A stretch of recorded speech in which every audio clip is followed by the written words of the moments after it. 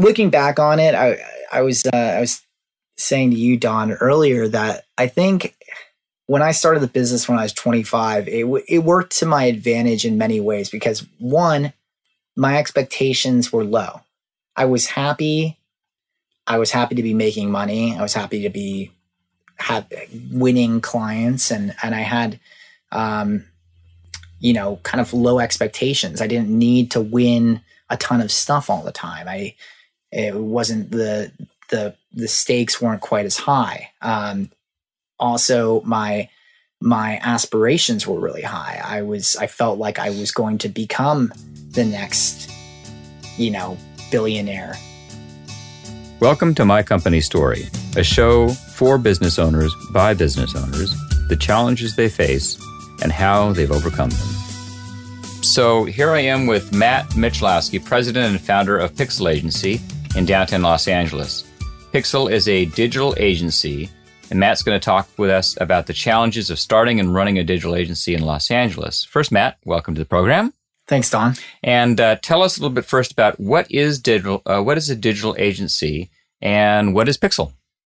So a digital agency is, particularly Pixel. We brand ourselves as a creative technology agency, which is an agency that produces both creative and technology projects and solutions for marketing. Okay. And tell me, who are your customers? I mean, what kind of customers do you guys have? Yeah, so being in Los Angeles and the entertainment being the entertainment industry being the primary industry here, we work mostly with large movie studios and television networks. Great. And when did you start your company? I started Pixel in 2012. And how old were you then? I was 25. 25. So you had just graduated a couple years before? Yes, I was about 3 years out of college at that time. Where'd you go to school? I went to Arizona State University, go Sun Devils. And what was your major there in school? I studied finance. And did you know you always wanted to start your own company? Or what was when you were a kid in school or just graduating, what were your thoughts about life after graduation? Well, yeah, I was, I think about 6 months before graduation, I had a little bit of a existential crisis of sorts because I was studying finance in school and kind of following just this path that my grandfather and father had set before me, both of whom had worked on Wall Street.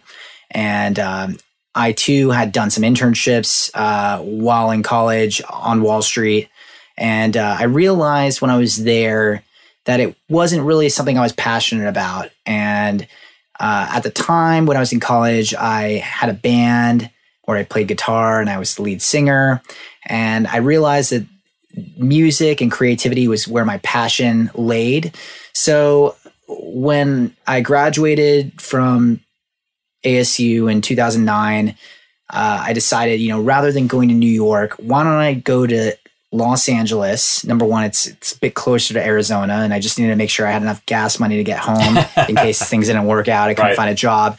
But then also, I figured, there's entertainment industry there. Maybe I can get a job working for a music company or a movie studio, and working in finance in that field. But at least I would feel some comfort knowing that I was contributing to a bigger creative endeavor, even if I was working in a boring finance position. And then I moved out to Los Angeles. And of course, 2009 was the midst of the recession. It was very difficult to find a job. So I took up doing some freelance website projects that I was picking up off of Craigslist just to pay the bills. Great. And then I ended up meeting somebody through a friend of a friend who worked at an agency, and I told her about what I was doing, and she said, "We're, actually, we might have a job for you. It doesn't pay very well. It pays $36,000, but I was like, that's great. That sounds amazing. A lot of money. That's fantastic because I'm currently sleeping on a couch, right, and doing projects off of Craigslist.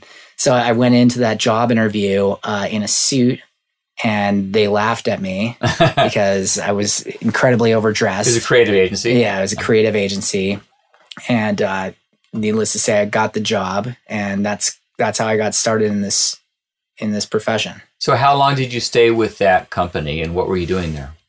So, kind of sadly enough, that company, being 2009, only lasted for about 3 months after I started working there. And it was kind of crazy because earlier that year, I worked at a bank when I was in college, and this bank had layoffs. And at the time when the bank laid everyone off, it was very emotional. A lot of people were losing their livelihood. For me, I knew that I was graduating, and they said that they were going to give us a 3-month severance. So I was, like, okay, this is great. I'm going to get paid for the last 3 months of college and not have to work. This is great. But it was almost like out of a movie. For the second time within the same calendar year, an office was shutting down because of this recession that was going on. Wow. And it was also kind of shocking. There were a lot of people who had worked at this agency for a number of years, and who, this was their career and their family. And I'd been there for 3 months, so I was pretty new. I was already, I guess, I'd been there, done that, right, with this kind of situation. But luckily, I guess because I was so new, and I guess I had demonstrated great work ethic. A number of the people who were working there got brought over to another agency, and I was one of them. So you got swept up and went to a different agency then, doing similar work? Similar thing. And, it actually turned out to be great for me because it was a much bigger company.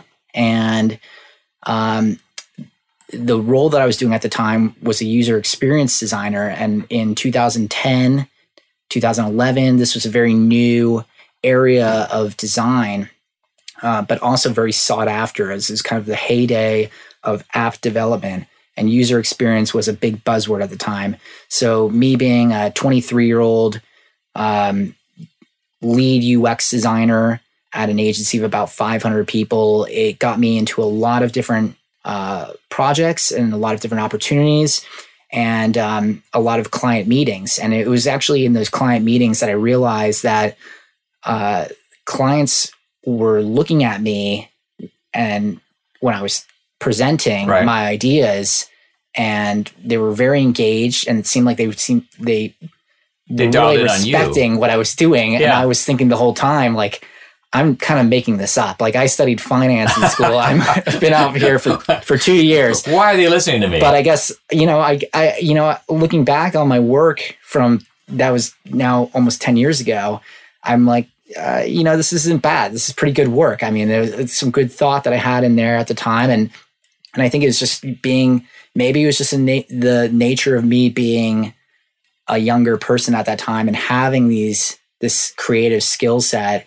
being able to think, like, take something I'd seen and adapt it a little bit, just like I did when I was a musician in college and in high school, kind of taking something, adapting it a little bit in an interface and presenting it, and knowing confidently that it would work and that it would make sense. And I don't know. I think that going into those meetings and talking with clients and having them seem more engaged with me than they were with my boss's boss, it gave me confidence.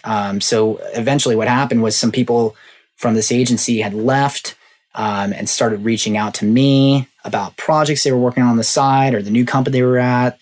They needed some freelance help. And I realized that I could pick up this work and do it on the weekend. And eventually I said, could you give me 2 days of work? And I went to another person. I said, can you give me 3 days of work? And then I went to my boss and I said, I'm out of here. I got 5 days of work. Yeah. Okay. So how old were you then? It was a week before my 25th birthday. And so you are working for yourself then at this time. Now, did you start Pixel at that time, or did Pixel come as a byproduct of that, or how did that form? You actually had employees. Yeah, so that actually, it just naturally progressed from there.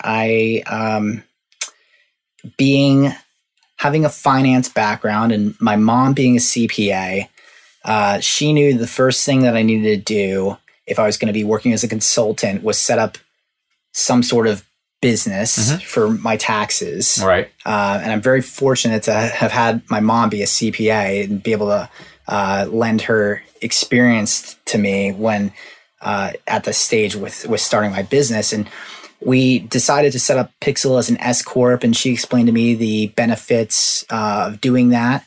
And along with that, I had to set up a payroll system. So I set up. Did you have employees at this time? No, I was the only employee. But, okay. And I thought that was kind of weird that I was like, I'm depositing checks into the business bank account, and then I have a payroll company. Right. That I have to submit my payroll to pay me. Right. To just transfer from one account to another one. Right. Basically. Right. But your mom said, do it this way. I had to do it that way. Yeah. But I guess it kind of planted the seed in my head that I could have employees because I have a payroll company. Right. So why not just have employees? Take another employee. Why can't I have employees? Yeah. But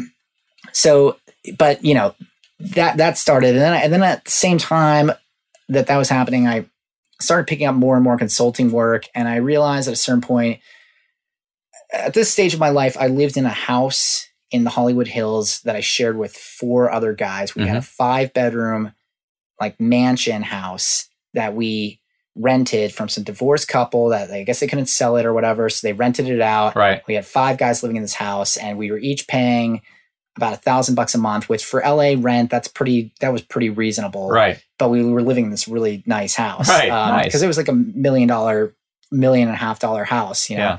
And so I don't know. I was living in this house. I didn't really have major expenses at that time. My rent was $1,000 a month, and I had other living expenses. I was eat at In-N-Out. I would so I didn't really have that much. My costs were pretty reasonable, and so I just started picking up a lot of work, and I was making way more money than I had ever made in my life. And then I decided, you know what, maybe it's time for me to start trying to scale this into a business. I can hire an intern for $15 an hour or something like that. Pay him $15 an hour for an intern is a pretty good rate. Right. And I can hire an intern, and I can outsource some of my work to them. And then that was kind of the start of it. And then that kind of got the bug going in my head as far as how to hire people and how to delegate. Right. Now, at some point, you had mentioned to me that you took a loan out to start the company. And when was that? And tell me about that. How did you finance, and what did you need that money for? Yeah. So for the first year of Pixel, this was 2012 to 2013. It was basically a one-man consulting company with my intern assistant person who helped me with things. But then in 2013, I said, you know what? It was actually around the same time that WeWork was coming out, and one of the first WeWorks in the United States opened up in Hollywood, and it was great for me because I was like, I can rent a small office here for $1,000 a month. And, it kind of gave me another sense of feeling legitimate as a business owner. At the time it was really big boost of confidence to be like, I have an office. I have an office. Yeah. And, that's neat. So that was really great and instrumental for me. But then the other thing was that at that point I got an opportunity to do an e-commerce website, and it was the budget was about $30,000. And at the time, that was a big project for me. I'd never done a project of that size before, and I knew that I was going to need a designer and developer, and then at the same time, I knew that I needed to kind of keep the pipeline going. So I knew that I needed at that time to hire a couple of people, but the other challenge was that I knew I needed to have some reserves. Now my payroll was going to be about for me, 2 other guys, and an intern. And keep in mind, we weren't getting paid a lot at this time, but it was about I don't know. I want to say it's maybe $20,000 a month or so. pretty modest by like today's my numbers today. But Right. like at the time, that was $20,000 a month was a lot. That was a lot of money for me at the time. Of course. And the WeWork, I have to pay $1,000 a month for that. That was, all this stuff kind of was adding up. So I was like, I might need to get some money. So I went, my grandparents are retired, and I called them up and I said, hey, I'm starting a business. And if at all possible, I'd love if there's a way.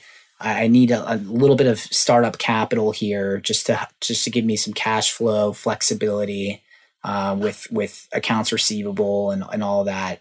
And I put together a business plan, a business projection of how I thought we were going to do over the next 12, 24, 36 months, and sent that over to them. And we drafted a loan agreement, and they were able to loan me $20,000, which I paid back over the next 24 months. Wow. Never missed a payment or anything. Yeah. But it wasn't much, but it was at the time, it was a big help because it did give me that kind of cash flow flexibility that I needed. And then after that, I think when that was coming up, I went to the bank and I had enough of a history at that time to be able to get a line of credit. Okay. So you got a line of credit, you had and so what did you do with the money that you had from your grandparents and the line of credit? Did you start adding new employees then, or how did you balance employees versus new business coming in? Yeah, well, I think a big challenge with a business like mine, a service-based business, is really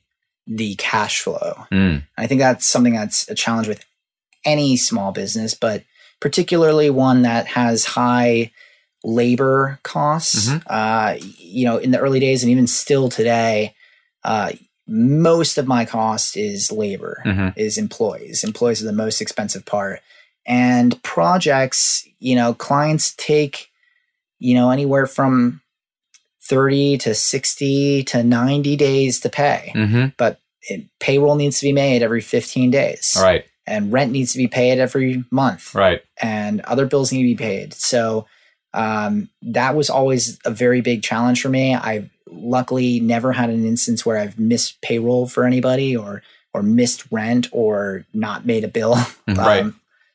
Sometimes it was a little tighter than others, but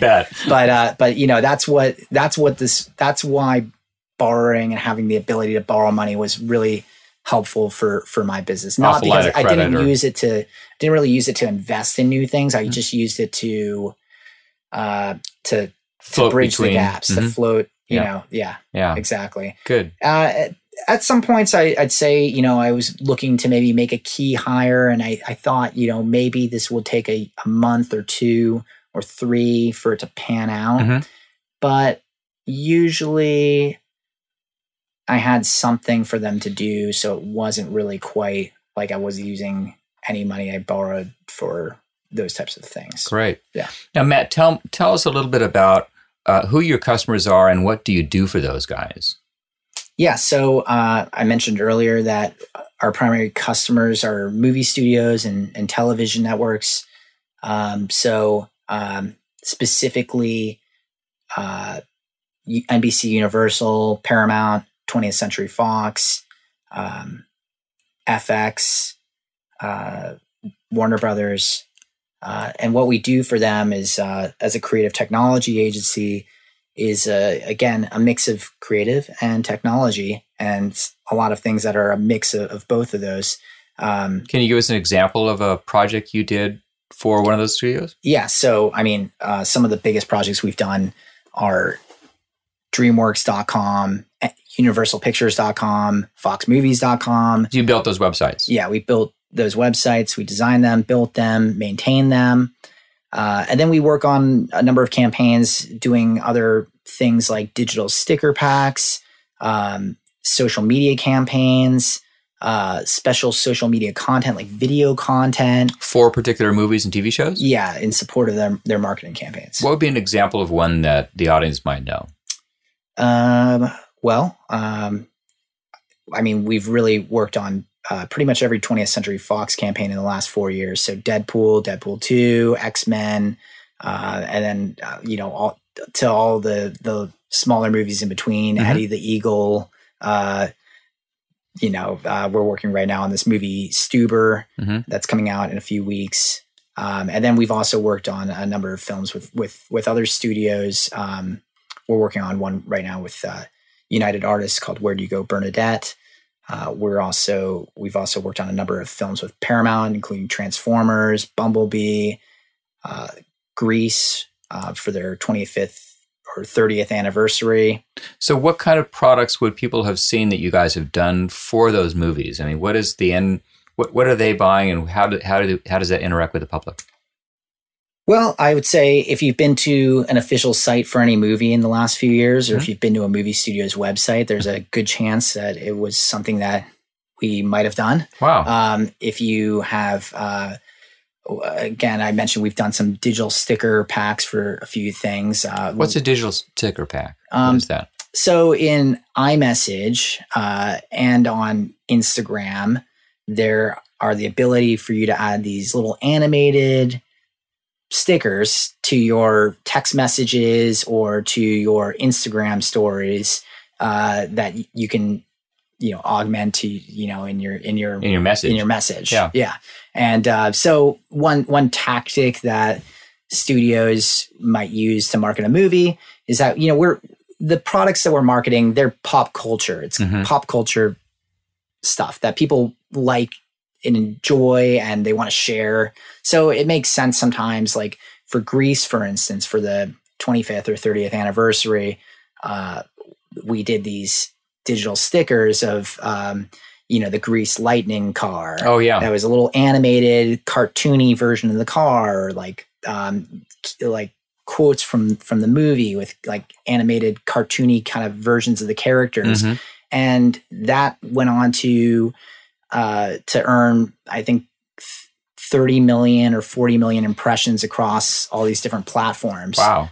People using them in their Instagram stories. They had a Grease sing-along at the Hollywood Bowl, and it was being used on there. People were posting, videos from there, and then just typing in Grease in the Instagram sticker search, and then adding one of our stickers to it. And so that's something that we've done, that piece of creative. We also just recently worked with FX on a new show, What We Do in the Shadows. It's a spin-off from a movie that came out a few years ago, a cult classic it's like a documentary about vampires in the modern day, living in like their roommates, and they have these like roommate problems, but they're also vampires. So we did a series of video content for this new TV show that's based on that movie. One of the characters in the show, he's an energy vampire, and he feeds off of sucking the energy out of the room by being really boring and just monotone and drab. So we pitched this concept to the client, and they took it and we executed it, where we would do these 30-minute videos where he would be reading something like the Spotify Terms of Service or The Art of Public Speaking for 30 minutes. Right. And just monotone, drab. Boring. Yep. He was sitting at an office desk with like fluorescent lights. So it just looked like, and he's just the actor. He's just this really funny, like so boring deadpan guy. Yeah. And so we did that with them. So we'll do like stuff like that kind of. So walk me through. So a typical day or week. I mean, are you then called by the movie studios to say, "Hey, we've got a movie coming up. We'd like you guys to screen it. Come and look at it, and then give us some ideas how to promote it." Is that? Do I have that right, or tell me how does that work? Yeah, exactly. So we will be called by the studio to come in, read a script, or watch a screener of the film in a movie theater on the studio lot. And from there, we will go back to the office, have a brainstorm, put together a bunch of ideas, and then present them to the studios, and then kind of take it from there. They'll say yes, no, or change this, and then you'll get the project, and then go back home and work on it. Exactly. Right? Exactly. Yeah. Right. Good. So we probably do we probably do on average, I'd say, one of those a week. Wow, that's a lot. Yeah, that seems like a lot. There are a lot of movies that come out. So, that's a lot. We've worked on. I know I mentioned before some really good movies and movies that are Not so good. Probably, big hits. But then there's tons of garbage movies too. Like, no offense if any of my clients are listening. Actually, all my clients would probably agree with me. They'd be like, yeah, a lot of them are garbage. Yeah. That's fine. Yeah. But it's fun though. I always try to say that I look at every movie, try to be optimistic about it, not cynical about like this movie is bad. I try to think about, okay, who would this movie appeal to? And I try to put myself in that position. I try to think of somebody in my life who it would appeal to, right, and what would get them to want to go see it in theaters. That's the most important thing, is trying to think about how you're going to get people to go see it in theaters. What's going to motivate them to see it in theaters? And another kind of thing on that as well is that I've always kind of been personally, I don't really love advertising. I don't think anybody loves advertising, but I think of, advertising for movies and TV shows, it's almost like, I don't know if I'm crazy with this, but I feel like it's kind of like doing a service for people, because people want to go to movies. People want to be entertained, and people want to know what movies are out. So if you can catch somebody's attention and get them to create awareness that this movie's out, and it creates an opportunity for them to go out and with their friends or their family and have a good time and enjoy a movie, then that's good. That's fantastic. Even if it's a bad movie. And that ultimately, that's the service Pixel provides. Yeah. Is that service out there. Yeah. That's great. So I try to look at it altruistically, and I'm making the world a better place, but by exposing them to movies. Yeah. You are. By bombarding them with stupid sticker packs. Right. Whatever works. Yeah. Whatever works. That's right. Yeah. Matt, tell us a little bit about what you've learned with growing a business in that environment, having employees, having contract employees, managing a workforce where work comes and goes. I mean, tell us a little bit about what you've learned or some of the lessons in that. Yeah. So, definitely learned a lot. I think if I, was to start Pixel all over again today, there's definitely many things I would have done a little bit differently. I think one thing that it's easy to get caught up on is being so obsessed with growing all the time. And I think that's something that, I don't know if it's just because of the time we live in and seeing, I think for me, the whole Silicon Valley thing and just seeing how, companies are just growing and they're not making any profits, but they're just growing and they're getting venture capitalist funding. And I don't know if that had an influence on me, but I realized over time that, running a traditional business, you really just need to you have to learn how to manage your risk. And for me in the beginning, I somehow was just really focused on growing my staff and growing my payroll and getting more people on. But I realized a lot of our work is project-based and things change all the time. In the early days of Pixel, and by early days, I mean 5 years ago, clients would come to us all the time and say, we want to make a Tumblr site. And Don, you're looking at me like I don't know what Tumblr is, but I've heard of it. Yeah. But it's Tumblr is not a thing anymore. Okay. It's 5 years ago. It went from being something that we would get asked all the time. Can we make a custom Tumblr site for Planet of the Apes? Can we make a custom Tumblr site for this new TV show? Right. And, that was a big part of our business. And now it's old news, It's no one sticker packs didn't exist 5 years ago. In 5 years, I'm going to be sticker packs.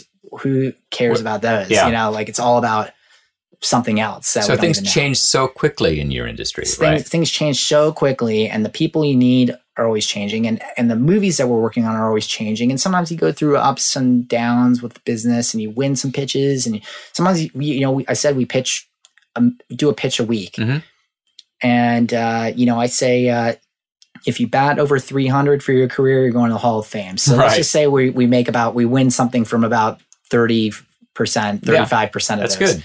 But sometimes we might go through a period where we'll win something from 60% of them. We'll just go on a hot streak. Sometimes we'll go through a cold period where we are in a slump. Yeah. And we're are we ever going to win something ever again? Yeah. And in the early days, again, my obsession more like a focus on adding more employees. I think it put me in a tight spot sometimes where I didn't want to let somebody go, but they didn't really have anything for them to do. And it's kind of making stuff for them to do.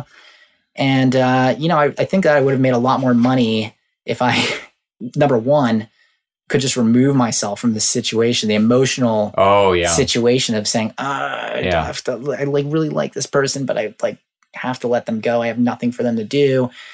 Or if I had just said, you know what, I'm not going to hire people until I really, really, really, really need that person all the time, and maybe relied more on contractors. And it's actually something I'm doing a little bit more now. I said, you know, I'm going to face the reality here. I'm going to have a core team that's really good, that can help generate new business and help do the work that we have coming in consistently. And then I'm going to use experienced contractor professionals where needed, or outsource to other vendors who specialize in certain areas. Right.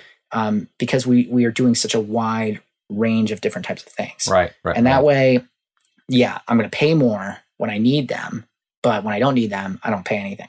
What do you look for in an employee? I mean, what do you look for when you're bringing somebody on? Either I imagine you start them as a contractor, and then if they work out, they go to employee, or is it not that way? And what's your criteria for people? You know, a little bit of everything. You know, when I'm ready for an employee, sometimes I'm ready for an employee, but I think now my new strategy is maybe work as a contractor, and that way, you know, we'll see if there's another project that comes in, if it becomes more of a consistent thing. But nonetheless, you know, I think when it comes to hiring an employee, the most important thing is just the attitude. And right. I hear that over and over again. Yeah, exactly. It's like, you could be the most talented developer, the most talented creative person, but if you can't get along with other people, or you have a bad attitude about circumstances that are out of our control, timelines, budgets, you know, I know it sucks sometimes. It sucks when you don't have enough time to do things, but I've realized myself, like, you know, we can either do it or we don't, and somebody else can do it. So you just have to have a good attitude. You have to understand, like, that what we're doing, there are a million other people who would line up and come in here tomorrow and do it if you don't want to do it. So I know that sounds a little bit, you know, whatever, but a little cold. A little cold. But no, just like, but the thing is, I've realized that there have been many people who work for me or have worked for me who have great attitudes, and who are always open to, you know, to working to get it done. And we, you know, I say, you know, thank you so much for helping us get through this. And they're like, not a problem, you know, I'm happy with the way it turned out. And we're like, yes, look at what we've accomplished together. That's nice. And that's great. When you have those types of attitude and people that we work with each other to build each other up and to make things good. That's good. Yeah. Matt, in this industry that is moving so quickly, where do you see the future? I mean, where do you see it in 2 years, 3 years, or 5 years from now?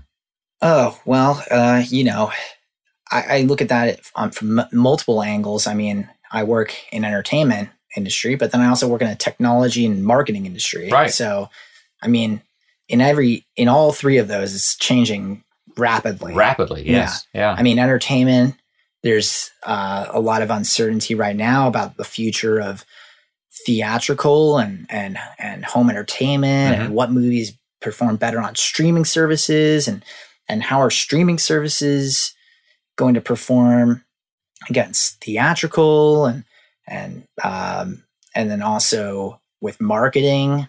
There's some bigger discussions about, you know, the consolidation of platforms for marketing and for media, placing media dollars. Right. Like, everything seems to be consolidating on Facebook and Google, but is that going to change? Is Facebook going to get broken up? Is Google going to get broken up? Who knows what's going to happen with that stuff? Like, what's the big platform going to be in 4 years? I don't know. Like I said, Tumblr was big 5 years ago. A couple of years. Yeah. Now it's not. Yeah. MySpace was huge 15 years ago when I was in high school. So what's going to be the next? I don't know. Nothing. Yeah. Nobody knows. And then also technology. I mean, what's happening with technology? What's the next innovation? You know, is AR, VR? There's a lot happening with AR and VR, but truthfully, in marketing, it just isn't worth the the cost right now. At this time. Yeah. But is that going to change? Is there going to be some new device that comes out that makes AR and VR more accessible and easier for marketing purposes? Right. So what I hear you saying is that you don't know where the future is going to be, but you know it's going to be changing. You just don't know where that change is going to be, and you have to be aware of it. Yeah, exactly. Yeah.